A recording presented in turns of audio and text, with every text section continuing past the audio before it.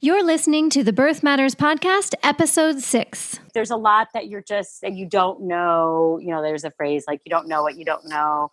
There's a lot of that, but there's a lot that you can know and a lot you can learn to be aware of. So I'd say don't go crazy, but I think it's just having like an understanding of some things will make everything feel less overwhelming. If anybody asks me, I highly recommend your class.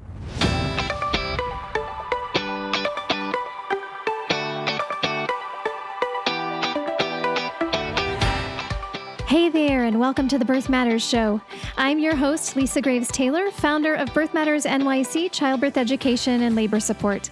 This show is here to lessen your overwhelm on the journey into parenthood by equipping and encouraging you with current, best evidence info and soulful interviews with parents and birth pros.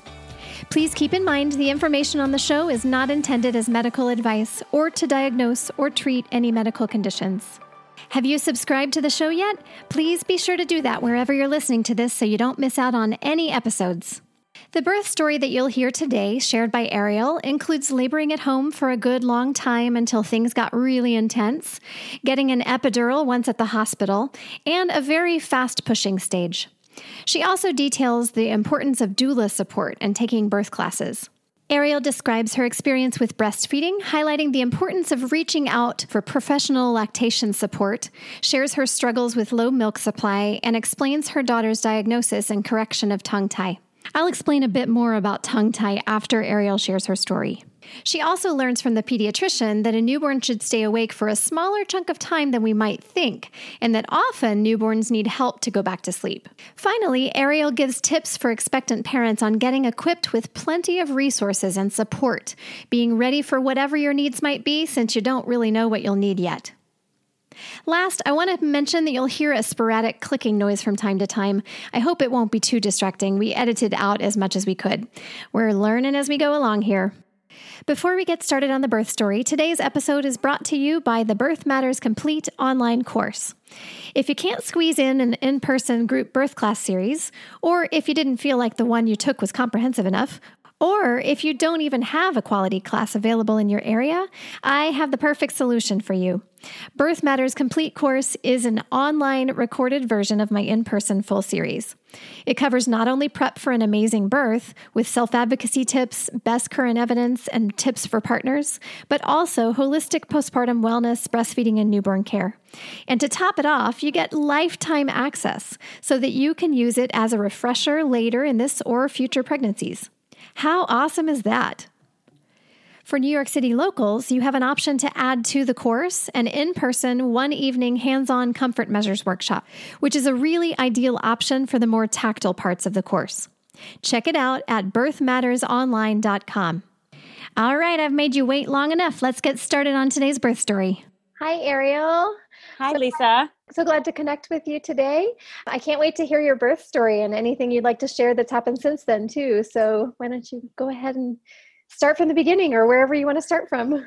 Great. Your class was super helpful. Lou, my husband, and I really didn't know much about, the birth process, laboring, even about babies. So it was really helpful for us to get the perspective of what to expect, even though there's still a lot more to come. But it really gave us a good grounding of what leading up to it. So that's really just the different stages of labor. We didn't know about that. We didn't know about laboring at home, how important that was. And I'll tell you about my experience. But those were just things that were super informative to us. Even a lot of the resources on breastfeeding and just having those behind to go into it, even though we didn't need it right away because, in the hospital, we did have support, but at least to see it and have some familiarity was helpful. And one of our biggest takeaways from the class too, and I always tell people this, is learning about the physiological changes that your body's going through during labor. So that really played a big part in my labor. I didn't know that. And my sister-in-law had recently had a C-section. And I think she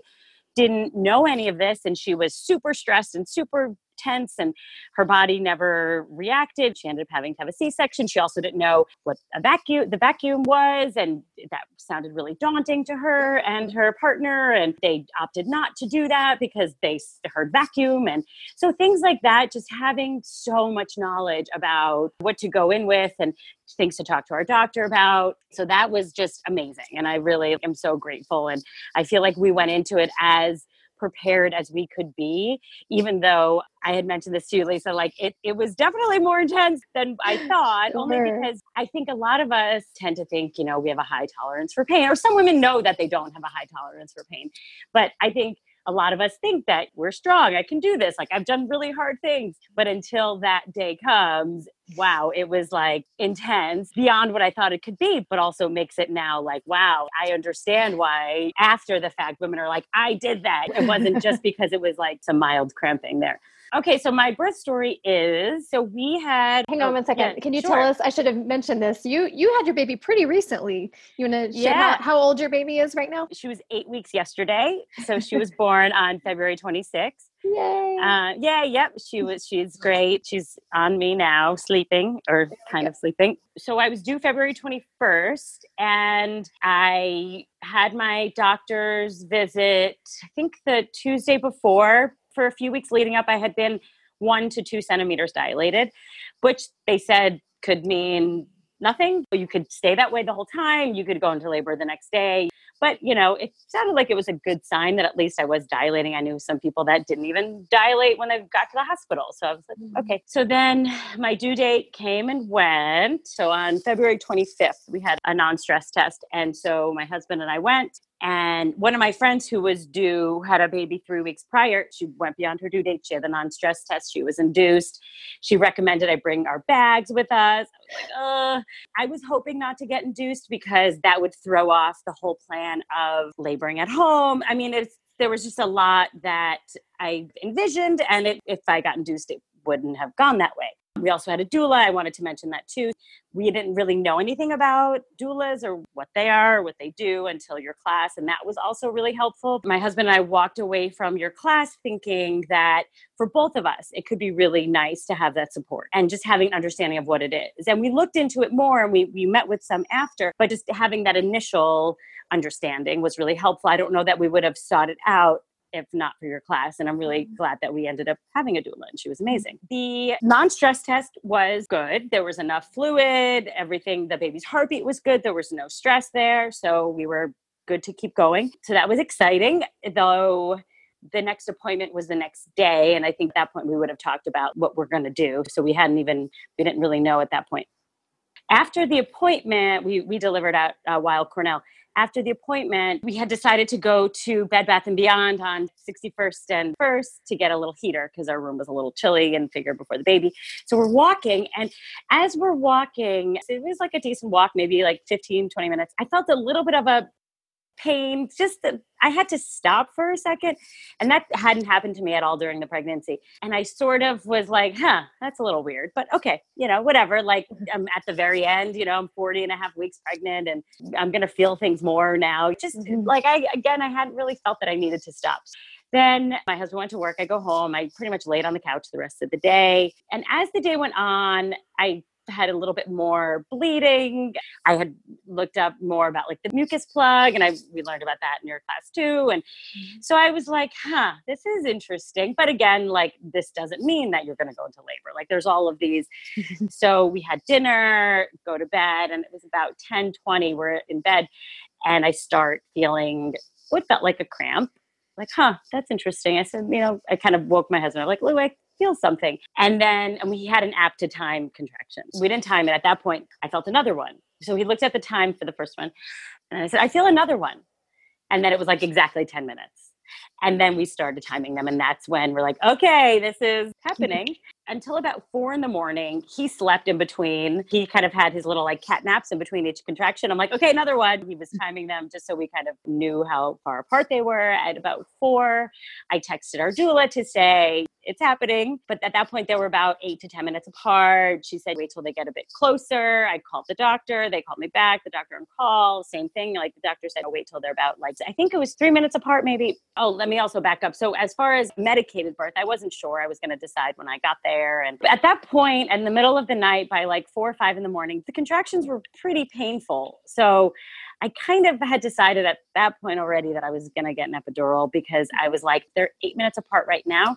I can't imagine what they're going to be like when they start becoming 3 minutes apart. So that was just something that I had made my mind over. It didn't change my mind to go to the hospital sooner, because I knew that going there sooner, as I learned in your class, like you're going to be connected to tubes or wire, IVs, and it's just not going to be as comfortable. So what we decided to do is just kind of keep timing at home and stay at home for as long as we can. And we used a lot of techniques that we learned in your class, which was great. Just changing my position. And for the beginning, I just really wanted to lay in my bed, and I just had a robe on. I didn't need my husband there. I just wanted to like lay and almost take a little bit of a nap between each one. And every time I had one, he came rushing in and we timed them. He helped me through it. I held on to him. I moaned on him. And then when that sort of laying down became too much, then I leaned over our chair in our living room and did that. And that was really helpful, just to have the positions. We had a scarf that we used as a rebozo, and our doula also helped with that too. And just being able to like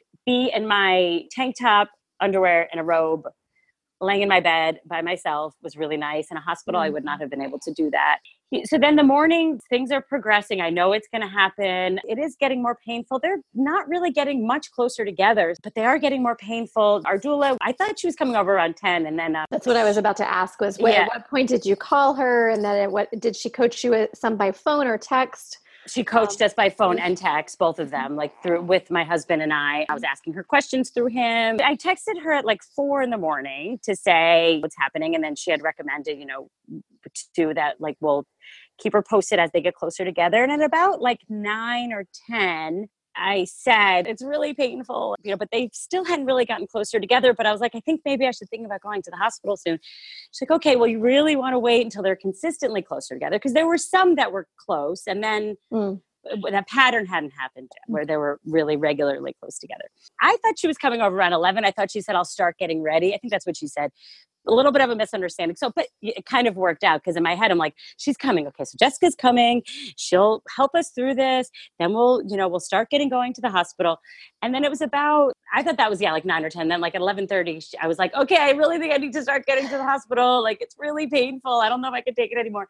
She's like, okay, I'll head over. I'm thinking like, I thought you were already heading over, but okay. Like, sometimes that's a little bit of a doula trick to get you to stay home a little longer. It totally was. Oh, now I know the secret. Right. I'm not saying it was her trick, but well, because I did think, it did get me to stay home longer for sure. So then she came over, and then she saw that at that point they were getting a little bit closer together. Not at like the 3 minutes, but maybe like 5 to 8, but she saw that I was really intense, each one that I had. And so at that point, I was like, I need to go to the hospital. And she agreed. So we called an Uber, and, my sister lives nearby. She had offered to drive, but you know what? I thought my getting through these contractions, she doesn't really need to see me that way. It was sort of like, it could be a little traumatizing for her. I don't want, her to get into an accident. Let's do. So we had an Uber come, which was also really helpful, because our doula was able to go down, talk to the Uber driver, explain it, while my husband helped me out of the apartment, which there was a contraction on the way out of the apartment. It was really helpful that she was in the front seat with the driver. My husband was in the back seat with me. And just so nobody knows what's going on, and it would be a lot for him too. But also, so through this whole thing, just to back up, being at home, like, it was a lot of the breathing, a lot of the like trying to let my body relax, even though it's really, really painful, but just to kind of go with it. And that was also when our doula came to kind of like ride it. And it was hard, but it was, I knew that was going to make it the smoothest possible labor that I could have. So anyway, so then we take the Uber, and it was funny. So I remember looking at the driver's phone, which had like, it said 20 minutes to get to the hospital. And I thought, okay, 20 minutes. My contractions are now like 5 minutes apart. Oh, I'm going to have like 4 contractions on the way. But okay, here we go. Like nothing we could do about that. They're coming. And then it was just sort of the same, just kind of moaning through it, holding my husband and just sitting in the backseat, trying to get as comfortable as I could. Sitting was not, that's also something that we learned in your class too. Sitting is not comfortable. But, so I was kind of squirming around and lifting up. And the driver, he was a young Greek man. I think he was new to Uber. I was his first labor. It seemed to make his day. He was like really it was cute. He was sort of excited by it. And like, oh, that's good. Yeah, we were the first ride of the day. And I thought you were saying at first that you were his first ride ever. I was like, wow. Oh, no, just his first woman in labor rides. And he, was like, wow, 1 second you're really calm and everything's good. And then the next second you're like screaming. It's so crazy. He was just sort of like, wow, that's kind of how it worked. Like, educating him. Exactly. He was like, oh, that's really like, that is how labor is. So then we get to the hospital and I had a contraction on the way into the hospital. And then, in the lobby at that point, it was so interesting. Like I'm not a shy person. And I really, and people had told me this too. It's sort of like when this is all happening, it's like you do what you need to do. You couldn't even tell me to be quiet if you tried. It was just sort of like, and I really didn't care. And it was sort of like, it just felt very natural and whatever. And that's what it is. So on the way in, I had a contraction. And then, on the elevator up, I had a contraction. So I got to the nurse's station at the hospital and they asked for my name. I sit down, your name, and then I start having a contraction. Like, just give us your ID and your insurance card and we'll take care of the rest. Like, okay. They wanted to get me out of the hallway. So I go into the room, to the triage room. And at that point, I did ask for the epidural, so they were going to get, prepare for that. I think that with the epidural, I didn't know how much more I could take. I didn't know how much more was left. I just really wanted to, I felt like I had felt a lot already and I was kind of done feeling it all. So at that point, so I get there and they're like, okay, we need to see how dilated you are. And so at that point, I was 6 to 7 centimeters dilated. Yay! So it was like, oh my God, I hadn't really thought about how, I knew it had to be somewhat significant, but I didn't. Part of me felt like, because I really felt a lot, I felt my body really working through this. But I think a lot of people feel that and they get there and they're like 1 centimeter or 2 centimeters. Absolutely. So I was like, it was really good there. And everybody there was like, wow, that's amazing. Great job. Did you find, I was trying to get a sense just then when you were sharing that, were you encouraged or were you not? Because I sat here and said, yay, but that might not necessarily have been what you were feeling. Oh, totally. Everybody was like, you're amazing. There was a lot of great sort of encouragement and support. People were impressed, I think. Yeah, so sure. Rightly so. Right. That was really nice to know that, you kind of feel like a bit of a accomplishment already at that point, which was good. So that was great. But I was still sort of okay, when is the epidural coming? When can I get it? It's still so painful. I had to pee, but I couldn't pee. I had to, it was just all, but again, just to go back to what, we learned in your class, had I gotten there sooner, I would have been in the gown sooner. I would have been connected to the IV sooner. It was already hard to go to the bathroom. At least when I was home, I'm glad I went when I went, but I'm glad I didn't go sooner. I wouldn't have been able to, I had to poop quite a bit for some reason that morning, just because of all the pressure, or I don't even know that I had to, but I, just sitting on the toilet, which we learned in your class too, was a comfortable spot. And just because there was so much happening, but in the hospital, I really couldn't pee.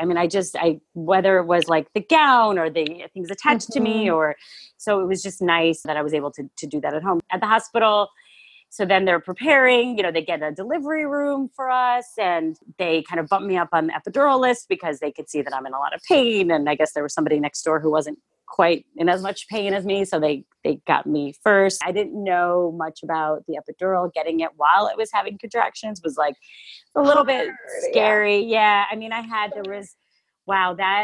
anesthesiologist nurse the anesthesiologist and the nurse were amazing. The nurse was, I mean, she goes through this all the time, I'm sure, but as soon as like, I'm having a contraction, they're like, hold still, wait, I'm having, like, how does this even work? I kind of planted my face in her boobs and, grabbed onto her legs, and she gave me a pillow to hold on to, and we just kind of got through it together. And that was really, really helpful. They had Lou, and your doula had to leave the room? Yes, exactly. So it was just us. It was just me and the nurse and the anesthesiologist. So she did it, and 5 minutes later, that was sort of the end of like the hard labor, I would say, right until the epidural came. So then the epidural, and then it was like, I felt like I could really like breathe. It just felt, it was really intense. And then I've never felt such extreme pain and then like relief before. Like, it's just because I guess the epidural, I mean, obviously, it's like going right into your spine. So I guess that is the point of it. So at that point, I was feeling good. My mom and my sister were coming and they were nearby, so they were allowed in the delivery room while we were just kind of waiting. My mom was kind of shocked. She's like, you sure you're in labor? I'm like, and Lou and I both were like, you should have seen me like a couple of hours ago. Because at that point, after the epidural, like I was very relaxed. I could still feel the contractions. I could still feel, but just like they were like on mute. It was like, like if your volume is on 35, then like the epidural, like the volume is on like 4. Like I could kind of barely, I could feel it, like I could feel something, but not at that intensity of like what it was. Right. So it sounds like it really took very effectively for you. Yeah. It took very effectively. And was that like on the first try that it worked really well, or did they have to tweak it? It did great. Wonderful. It was the first try. Yeah. The nurse was telling the delivery nurse was like, you have the best, she's the best anesthesiologist. And I'm like, okay, well, I hope so, because she's going into my spine. But I know that I've heard my husband's cousin, she had a bad experience. So I'm glad that went well. Yeah. So the first try, 5 minutes later, it was like, I was feeling good. So now it's we had gotten to the hospital about 1. I got the epidural probably like 2:30 or so. So the doctor comes in and she breaks my water. She did that because it hadn't broken yet. And when she does that, she said that there was meconium. Is that what it's called? Meconium. Yep. Meconium. So that had come out. So because of that, and there was a good bit, she said they were going to have the pediatrician come into the delivery room just in case the baby's not breathing right away. It could just be stuck in its lungs, so they'll have to get it out. So she did let me know that they were just going to have to watch for that. And if that were the case, if the baby's not comes out and the baby's not crying right away, then they can't put the baby on me immediately. They'll have to go take it to clear out its lungs and then bring her back. And do you mind me asking, after you got the epidural, I assume that you were on continuous monitoring at that point? Yes. Yeah. Okay. Yep. And at Weill Cornell, it was nice. They had, and I don't know, again, because this is my first child, I don't know what like the other delivery rooms are like. So it was a dedicated nurse in our delivery room. So that was nice. So she had her like little station next to me, and it was, it was a nice big room, and Lou and our doula was there. So it was sort of like the 4 of us. So we had like she was there the whole time, which was nice too, the nurse. Although there was an interesting dynamic, and we can, if you want to talk more about it between the nurse and the doula, there was like a little bit of contention there. Yeah, it was sort of like, she's sort of an old school nurse and kind of like, this is my delivery room. So that was kind of interesting. And our doula actually had never really experienced that before either. So that was kind of, I mean, it was fine, but I'm kind of like, at some one point I'm like, hey ladies, like, it was a little bit odd, but really it was just like, I think like an old school nurse who likes to do things her way. And like, and also I think just an ignorance of like what a doula is. I think she was feeling kind of threatened, like not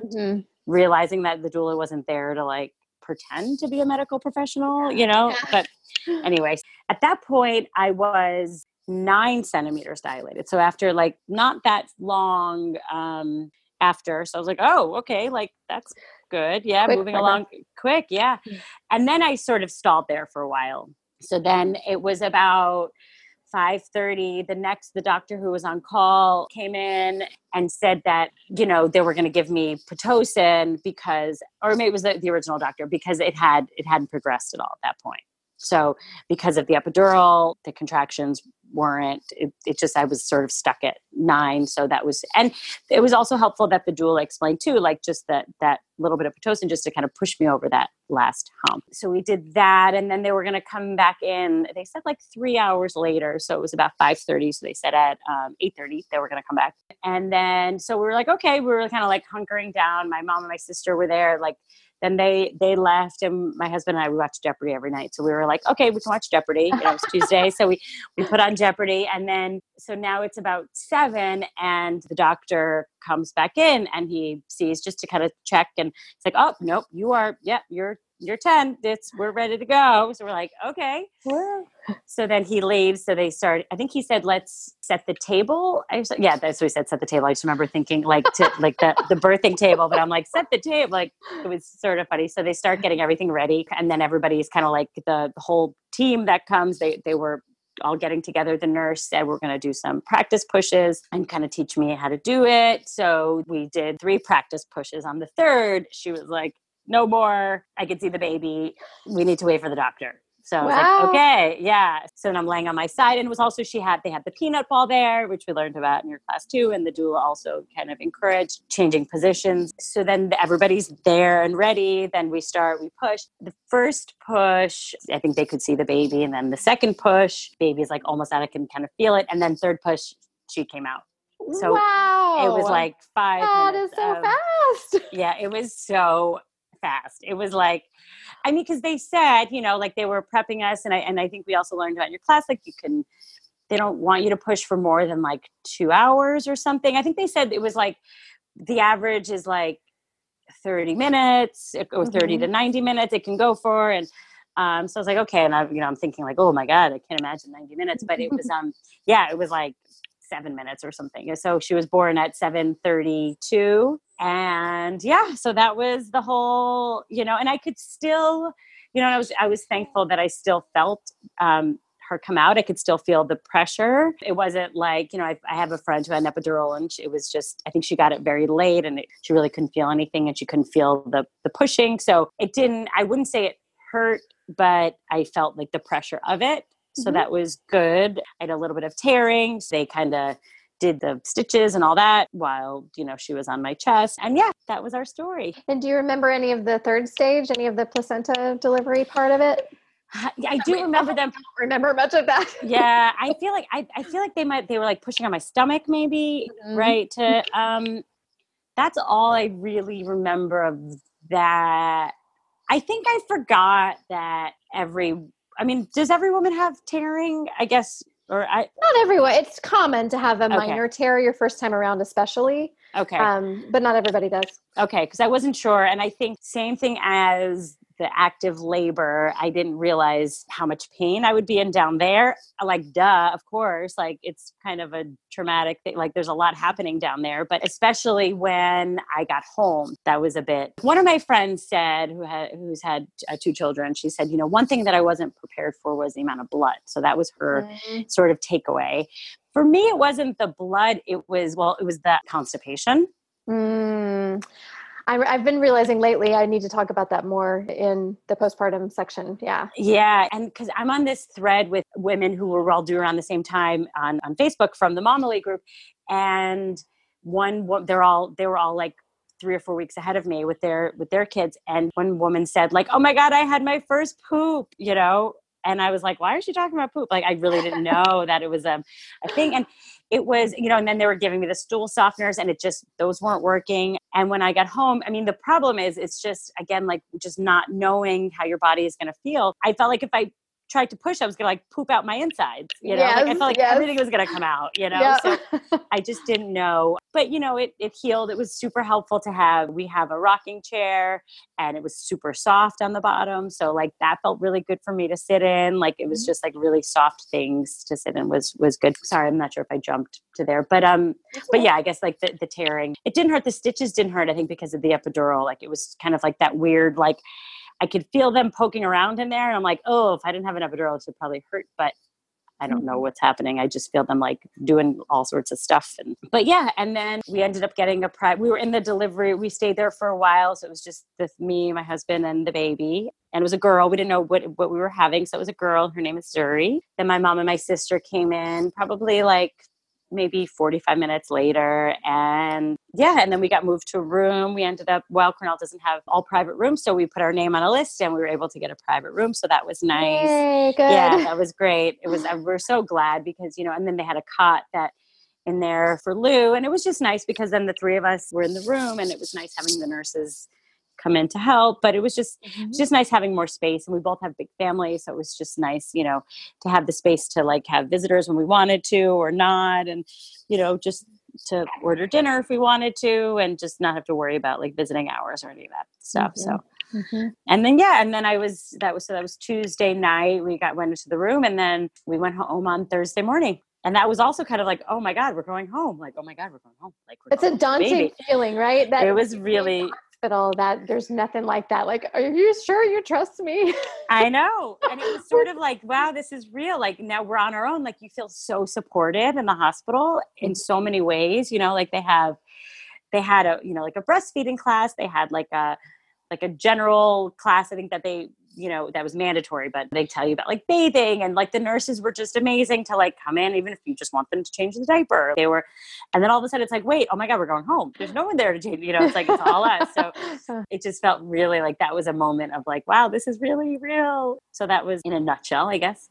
That's wonderful. Thank you so much for sharing all those details. Backing up to a couple of things that popped into my head. Were there specific comfort measures when you were laboring at home that Lou helped you with, the specific hands-on things or other non-hands-on things? The timing of it, like that was something that was helpful for him to, I know we did like we did the ice on our hands in your class, to like, it really helped me to know how long the contraction's been happening, or like if it's almost done. So that was something that really like, I'm like, how much longer, like I needed him to tell me that I was halfway there, that like the minute was almost over, like 10 more seconds. So that was, to me, that was a comfort measure, because it was like, it's very mental. So that wasn't like as much physical, but it really helped me get to the next, like it helped me get to the end of it. So that was one thing. He did like do a bit of massage on my like lower back. So that was really helpful. And I felt like we sort of like cycled through things. So the leaning over the chair, I had a pillow on the floor, and just leaning over that and having him, and just sort of like leaning onto him was also really helpful, just like hanging on him and kind of moaning onto his chest. That was super helpful. I can't think of anything. I had an exercise ball, but I don't know that I used it. I might have used it towards the very end, just to kind of, because I feel like every time I try something new, it was good, but then it sort of like was like, okay, now I need something else. It was like I needed to like change it up, and maybe it was just mental that like my body just like needed to do something else, kind of have a variety of things to like do. And for you, what specific parts of your body did you feel your labor sensations in as things got more intense? I would say it was really in my stomach, I guess, like my front. I didn't feel it in my back. I know one of my friends had it like in her butt a lot, like her glutes had a lot of pain. It was really just like in my front area, I would say, and like lower abdomen. Oh, so that kind of that achiness or heaviness in the bottom of your belly, some? Yeah, and like hips, I guess, like that, like the mid region over there, yeah. And did you ever feel any of that really internal cervical sensation inside, or was it just mostly the belly? No, I think I did too, like inside. Yeah, I think yeah. Yeah, everybody. Of course. Yeah. Everybody describes it differently. So it's just really interesting to hear that variety. Yeah. How people perceive it. And another question that popped into my head when you were talking about getting the epidural, it sounded like maybe they did not automatically pair it with Pitocin. No. Later. They added that later. They added that later. Yeah. I guess, I don't know. Because a lot of our local hospitals do it just by default, just to try to help things along. But I like hearing that they tried it without it and then only used it if needed. Yeah. So, it came much later on. They didn't force it on me either.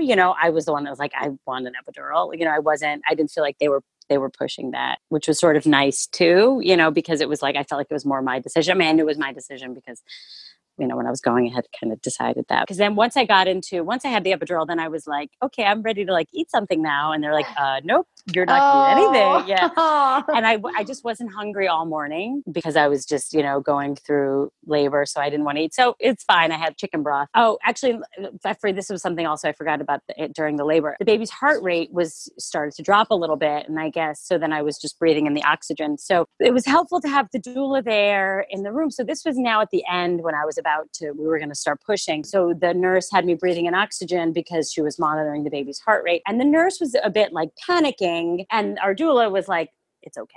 I think she was, so it was just good to have her. Cause if it was just Lou and I, we would have been like, what's going on? You know, like, and Mm-hmm. so, and then ended up, I think on her way down, the umbilical cord got loosely wrapped around her neck a couple of times. So everything was fine, but that was causing her heart rate to go down a little bit. But she was a little bit in a little bit of a panic. So I really liked the nurse. There were some things that were a little like intense, like that was one thing. But again, like having the doula there who also could see the monitor, you know, and obviously if it was like a true emergency, they would have done something. So it was just nice to have our doula to like keep us calm and keep us kind of informed to like the point that where we understood what was kind of going on. Do you have time to share a little about your breastfeeding experience? And I know you had mentioned that Zuri had tongue tie, and yeah, if you'd like to share that, no pressure.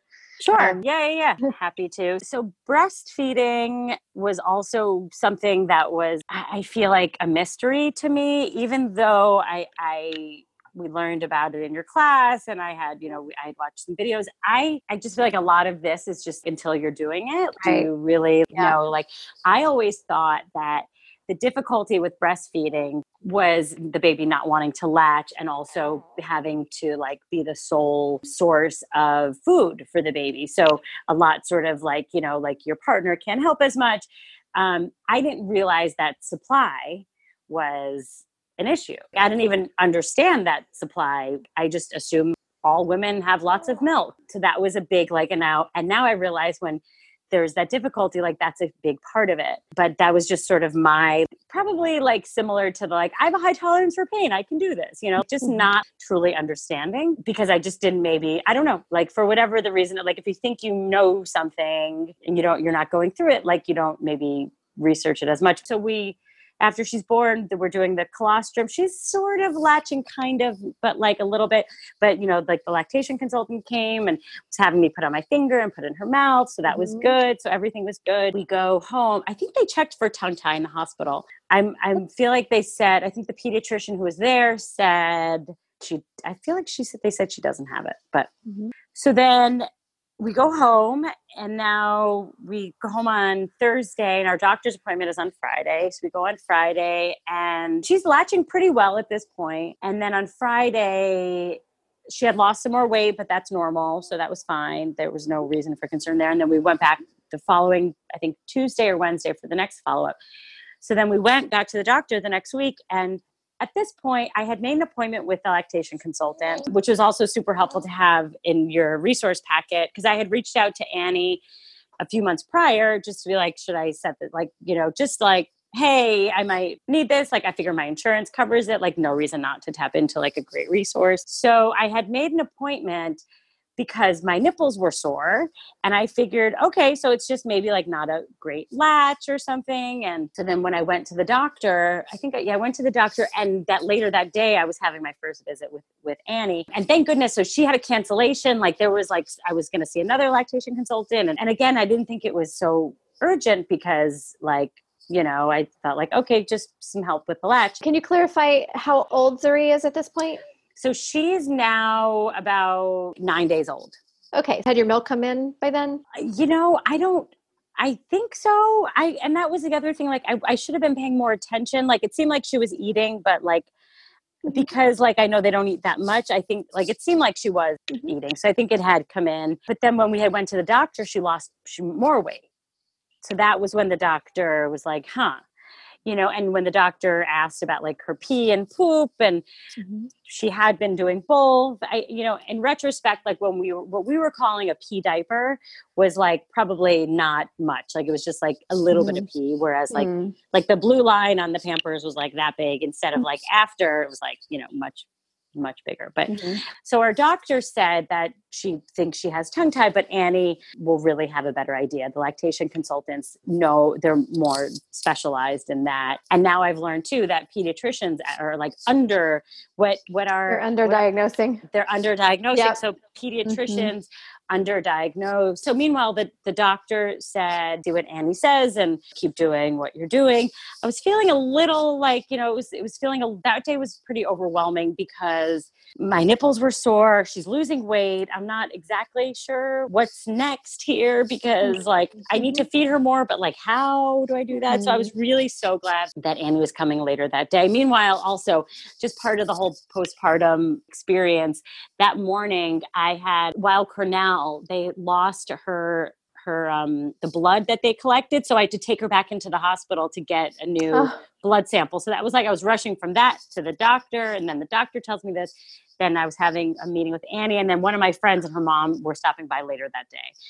So like that's like a piece of advice is just like really manage your visitors, like there's just, it's nice to see people, but it's also like it's too much. It's too much. You can't do like before I would, before a baby, it was like, oh, I can go here and there and do everything in one day. And it's like, nope. And I've realized since like one thing a day is like good, Yes.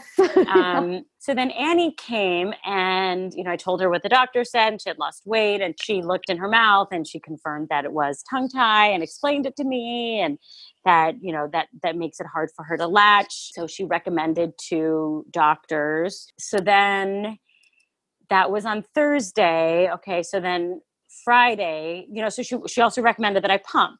Right. So I pump. And again, with my ignorance of breastfeeding and all of this, I thought, well, you pump and you get like a big bottle of breast milk, know? Not at the beginning anyway. Right. Usually. Right. So I asked Annie, I was like, what do I do? She's like, okay, so pump, like 6 times a day. And I'm like, okay. And like, and feed it to her just so, she gets something. Well, what do I do with all the extra? Do I put it in the fridge? Oh, she's like, don't worry about it. She was sort of like, she was very sweet because I'm like, she could sense it. She's like, I don't think you're going to have that much extra, but, just do it. Just let's start with the pumping. So then Friday, at this point, my husband went back to work. Friday, that next day I wake up and I pump while she's sleeping.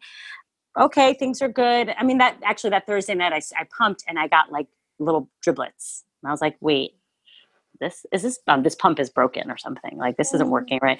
So I didn't know that's what it is. And then Friday morning I pumped, my husband went to work, and then I'm like, okay, I got this, so then I'm feeding her, and then my nipples really hurt.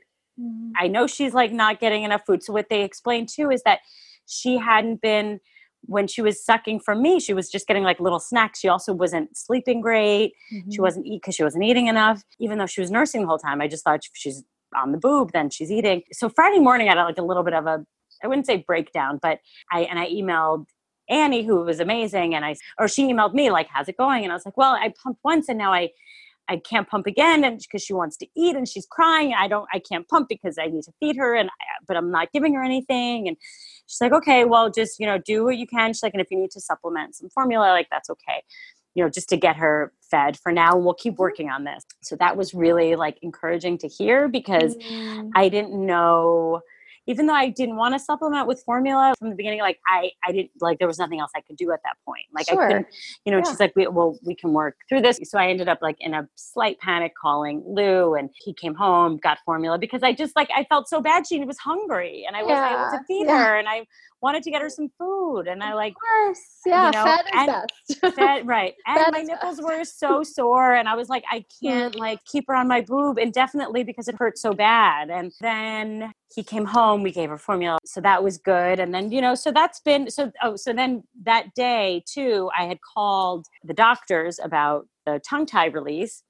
and one of the doctors that our pediatrician recommended, and Annie also highly recommended, does it by laser. Dr. Siegel? Is it Siegel? Dr. Siegel, yep. But he wasn't available. He was out of town until the following Friday, so I'd be waiting a week. So that Friday, I'm like, I asked my pediatrician, and she gave me the name of a couple of other doctors. So I made an appointment for that Tuesday, and I emailed Annie, and I said, Dr. Siegel's not around till Fridays, but here, I'm going to go to Dr. I forget the name, maybe on Tuesday. She's like, okay. She said, you might want to think about, waiting for Dr. Siegel to come back. It's only a few days. We'll get through this, like it's not. And I'm so glad she did, and she explained that, if a doctor doesn't do it often, they might not do the full release, and the importance of that. And so having her support and sort of like, knowledge on that was really, really, really helpful. So I took her advice and I made an appointment with Dr. Siegel for the following Friday. I mean, in that moment, like a week felt like an eternity just because I didn't know what it was going to be like, but it was such a good decision because he's the doctor to do this. And it was, easy, it was quick. He explained everything. She also had the lip tie on the top. He showed us everything. So that's been, her latch was definitely better after that. We're still supplementing so in addition to that, my supply, I think, is just low. And I went to another lactation consultant who is able to recommend herbs and that kind of stuff and other supplements. I don't think one of the herbs was working for me, but I don't know if since going to her, if some of the stuff that I'm doing is helping. I think one of the things, the fenugreek, which is a popular one, I don't think that one was helping me. So I stopped, and I think it was making Zuri a little bit gassy. And I didn't notice a difference between when I started taking it. So I stopped taking that one. I'm taking Avasatil, I think it's called. It's like something if you have PCOS, which I don't know that I have necessarily, but it's like an insulin thing, but I don't think it hurts either way. So just taking that. And then an herb called Moringa. So my supply isn't great. It's getting better. I mean, I would say between 10 and 12 ounces a day. So about half formula. And I'm just pumping as much as I can, about 6 times a day. I'd say 6 or 7 times a day. And I'm still nursing. I know it's a lot. It's a lot. And I would say for postpartum, that's probably been my trigger of stress.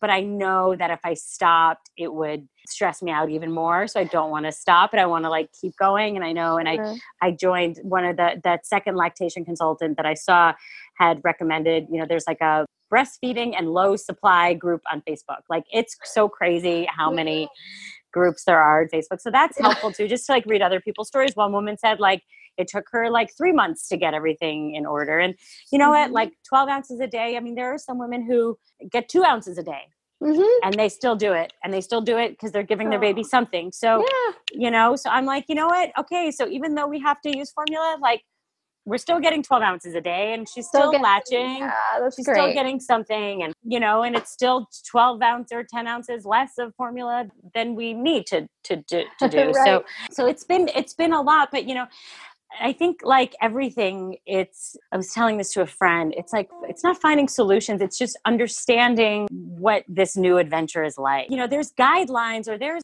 you have an understanding, but it's until you're really in it, do you know how to handle, you're faced with problems that you've never had to solve before. I guess that's kind of, so you're really navigating a new territory that it will work and you have to figure out what's best for you. And you can't, one big thing was the pumping and my husband comes home.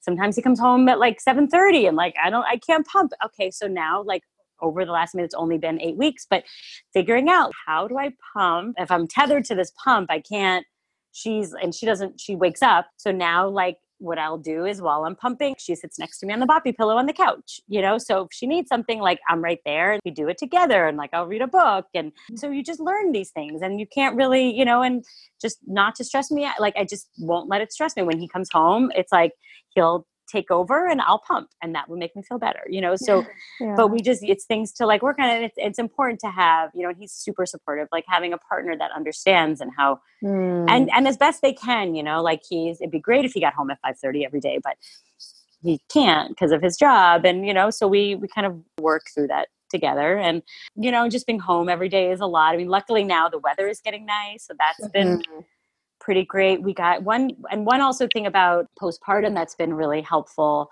As far as the baby goes, that our doctor told us, and I don't know if this is something to mention in your class, maybe not, but it's something that I have found to be the best piece of caring for baby advice is everybody talks about the amount of sleep that they need, that the baby needs, right? During the day, infants sleep a lot during the day. And Zuri slept a lot during the day, but after the first month, I would say her naps she just wasn't always sleeping on her own. So the doctor, I think it was probably maybe it was at the 1 month, had said make sure she's not awake for more than 90 minutes in between naps. So she should only be awake from 30 minutes to 90 minutes before taking her next nap. And it's really important. And however she needs to get it, whether it's you wearing her or holding her so she said it a couple of times at 2 different visits and explained that the more that they sleep during the day, the better they'll sleep at night because because their stress levels are lower. It's us when we get overtired. So I didn't realize that And I also didn't realize like that we would have to actively put them to sleep. So she said it a couple of times about the carrier, and I hadn't held her yet because what was happening, and this was also making me a little bit crazy, I'd be holding her, she'd eat, she'd fall asleep, and I'd go gently put her down in her crib or the rock and plate, which we don't have anymore. Oh, right. And then I know, crazy. Right? Oh my God. Yeah. Nice. And within like 5 minutes, she'd wake up. So I was like, okay, she needs sleep, but she's not sleeping. Like every time I put her down, she won't sleep. I'm like, I don't know what to do. And it was like, so now the carrier has been amazing because she'll get, like she had a 2-hour nap this morning and now she's going on like an hour. And what a difference it makes for her sleeping at night. It really like, it's so much better. And just even in her demeanor is like, she's just much happier because when she pushes through like a nap or two, she's like struggling to like keep her eyes open, and she does it and she pushes. And then it makes it so much harder to put her down at night. And she just feels, you can just tell the difference that it makes. So that was really helpful. So I'm just more mindful of like timing her naps, and we're not on any sort of routine, and but it's just making sure she doesn't stay awake for too long because she's just not the type of baby that puts herself to sleep. And then at night she's been sleeping. I mean, at 2 months, we've had like a 9-hour stretch and 7 hours. I know. So it's been really good. But that was just really helpful because you kind of feel like, what am I doing wrong? Why won't she sleep? Like babies are supposed to sleep a lot, but kind of not realizing that they sometimes need help to sleep, like they might, not just always sleep on their own. So that was some helpful advice too. That's great advice. Yeah. Sleep begets sleep for sure with these little babies. Totally. That's a phrase that stuck with me. I don't remember who said it to me, but years ago, and it really was a hugely important principle. So thank you for sharing that. Yeah, of course. Yeah. Any last takeaways or tips you would give for labor or early parenting? I would say like lactation consultants, I think are a great resource. And I think, so I highly recommend. And so I would say like to build your team in a way, I guess. And I think it really starts with you, and your class and the prep of having the deep understanding of the whole process. You kind of set up the support team that you might want by talking about the doula, by the resources of the list of the lactation consultants.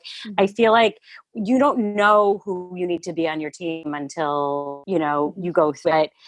After the fact, after you've had the baby, well, first before you wouldn't know that you need a doula, but so that's helpful. But then after, like, you don't know that you might need a lactation consultant. You might not know how to go about finding one. So I would say that's it. And I would say if anybody asks me, I highly recommend your class. I have a friend who's taking a hospital class. I think it's a mistake, but there's nothing I can do about that. But so much you can do. Yeah. There's only so much I can do. So I would say just making sure that there's a lot that you don't know, there's a phrase like you don't know what you don't know.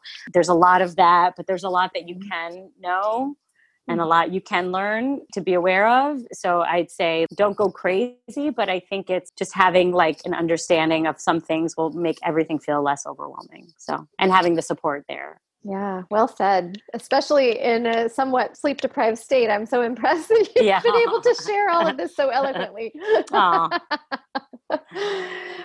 thank you again, Ariel. Give my love to Lou. I will. And I hope to meet Zuri at some point in person. Yeah, for sure. I know I saw there was a reunion, so we'll see if we can join. Yeah. All right. Well, thank you. I'm glad. Yes, no problem. All right. Talk to you soon. Bye-bye. Bye-bye.